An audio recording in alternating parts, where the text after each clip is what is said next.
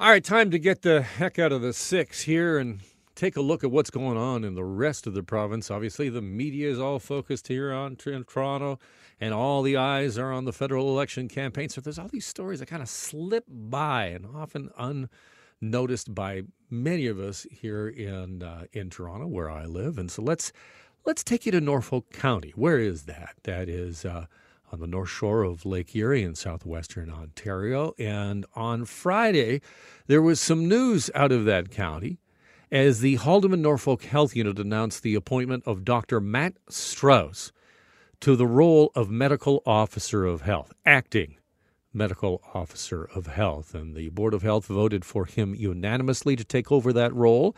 Strauss is an assistant professor of medicine at Queen's. He has tweeted repeatedly in the past about his opposition to lockdowns. He said that lockdowns are not effective at preventing COVID-19 related deaths. He's also described business owners who open in violation of public health orders as heroes. The Ontario Liberals say that the provincial government, the Doug Ford government, should step in and say, no, Dr. Matt Strauss cannot be the medical officer of health in Haldeman Norfolk Health Unit. The province has said, because it's only an acting position and not permanent, they can't step in. But what is going on here? On the line, Crystal Chop, the mayor of Norfolk County. Welcome. Thank you, sir. Did I give a summation there that was accurate? What do you believe is behind this and the call from the Liberal Party to say that this doctor should not be your medical officer of health?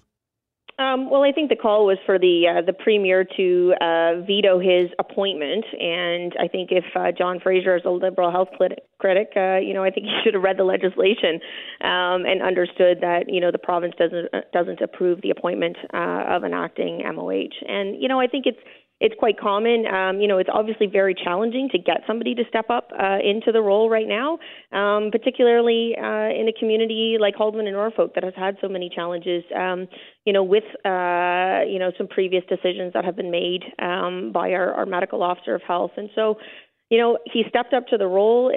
He meets all the qualifications for an acting MOH, and we're looking forward to having him join us. Are you concerned about his stated views about being opposed to lockdowns? And there's a lot of people say that we're heading for another one this fall. Well, it'll be interesting to see whether or not the premier does bring in another lockdown. If he does, Matt will be obligated, Dr. Strauss, my apologies, to follow, to heed to the provincial rules, and he understands that. Am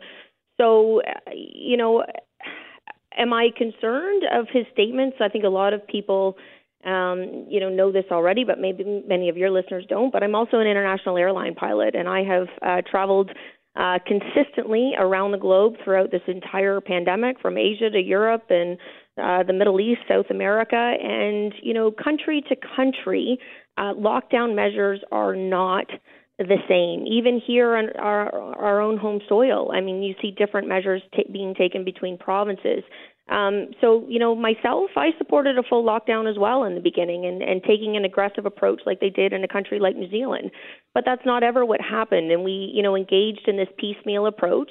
And at the end of the day, we are going to have to learn to live with this. And I think, Dr. Strauss's approach to, he is supportive of vaccinations. I think there's been a lot of mistruths that have been put out there, particularly by, John Fraser from the Liberals, saying that he doesn't support public health measures. Well, the last time I checked, vaccinations are the number one public health measure that we have in order to be able to pull us out of this pandemic. But so is reducing contacts, and the health table has suggested that we're going to have to really throttle back on contacts, and that might mean a reduction in economic activity. Would you be opposed to that? Again, we will heed to whatever the provincial decisions are. I think that we all have a lot of questions. I think that anybody, that hasn't questioned in Ontario, why things like, Walmart remained open, but your small businesses were shuttered. Why could you stand in line at the superstore, but you couldn't take a walk in the park? Why could you sit amongst a full crowd at the beach, but not one-on-one with your hairdresser and PP&E? I think there's a lot of things that don't necessarily make sense here that have happened all along. And I'm not just saying that that's in Ontario. Certainly it's happened around the world, but we have seen a lot more stringent measures, at least I have, as somebody that's traveled overseas, here in Ontario, and yet the background risk of infection here has not been far superior to many of these other countries that I've traveled to. And you have to start asking yourself why. So, why is it that it is such a concern to some people when he can't overrule a provincial decision, he can't overrule a decision from the Chief Medical Officer of Health? Why is it of such concern to have somebody, questioning some of these assumptions at the table with the other 34 medical officers of health? Are you concerned that there's a silencing of medical opinions that go against the grain?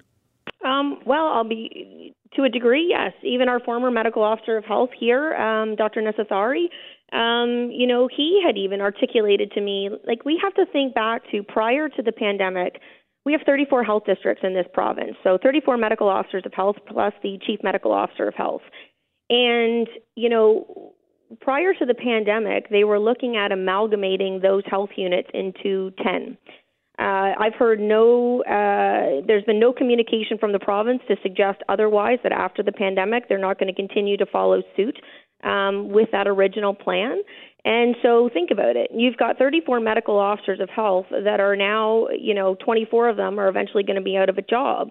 Does that necessarily inspire the best debate around the table if you've got people that are, trying to solidify their political position moving forward? I'm not making any accusations, but I don't think that there is any harm in having somebody challenge some of these assumptions and these views, and that's ultimately what science is. If we had the perfect answer, every country around the globe and every province in this country would be doing exactly the same thing, and we aren't. Mayor Chop, thank you so much for your time. I hope we can chat again and get an update on what's happening in the county. Absolutely. Thanks very much for having me.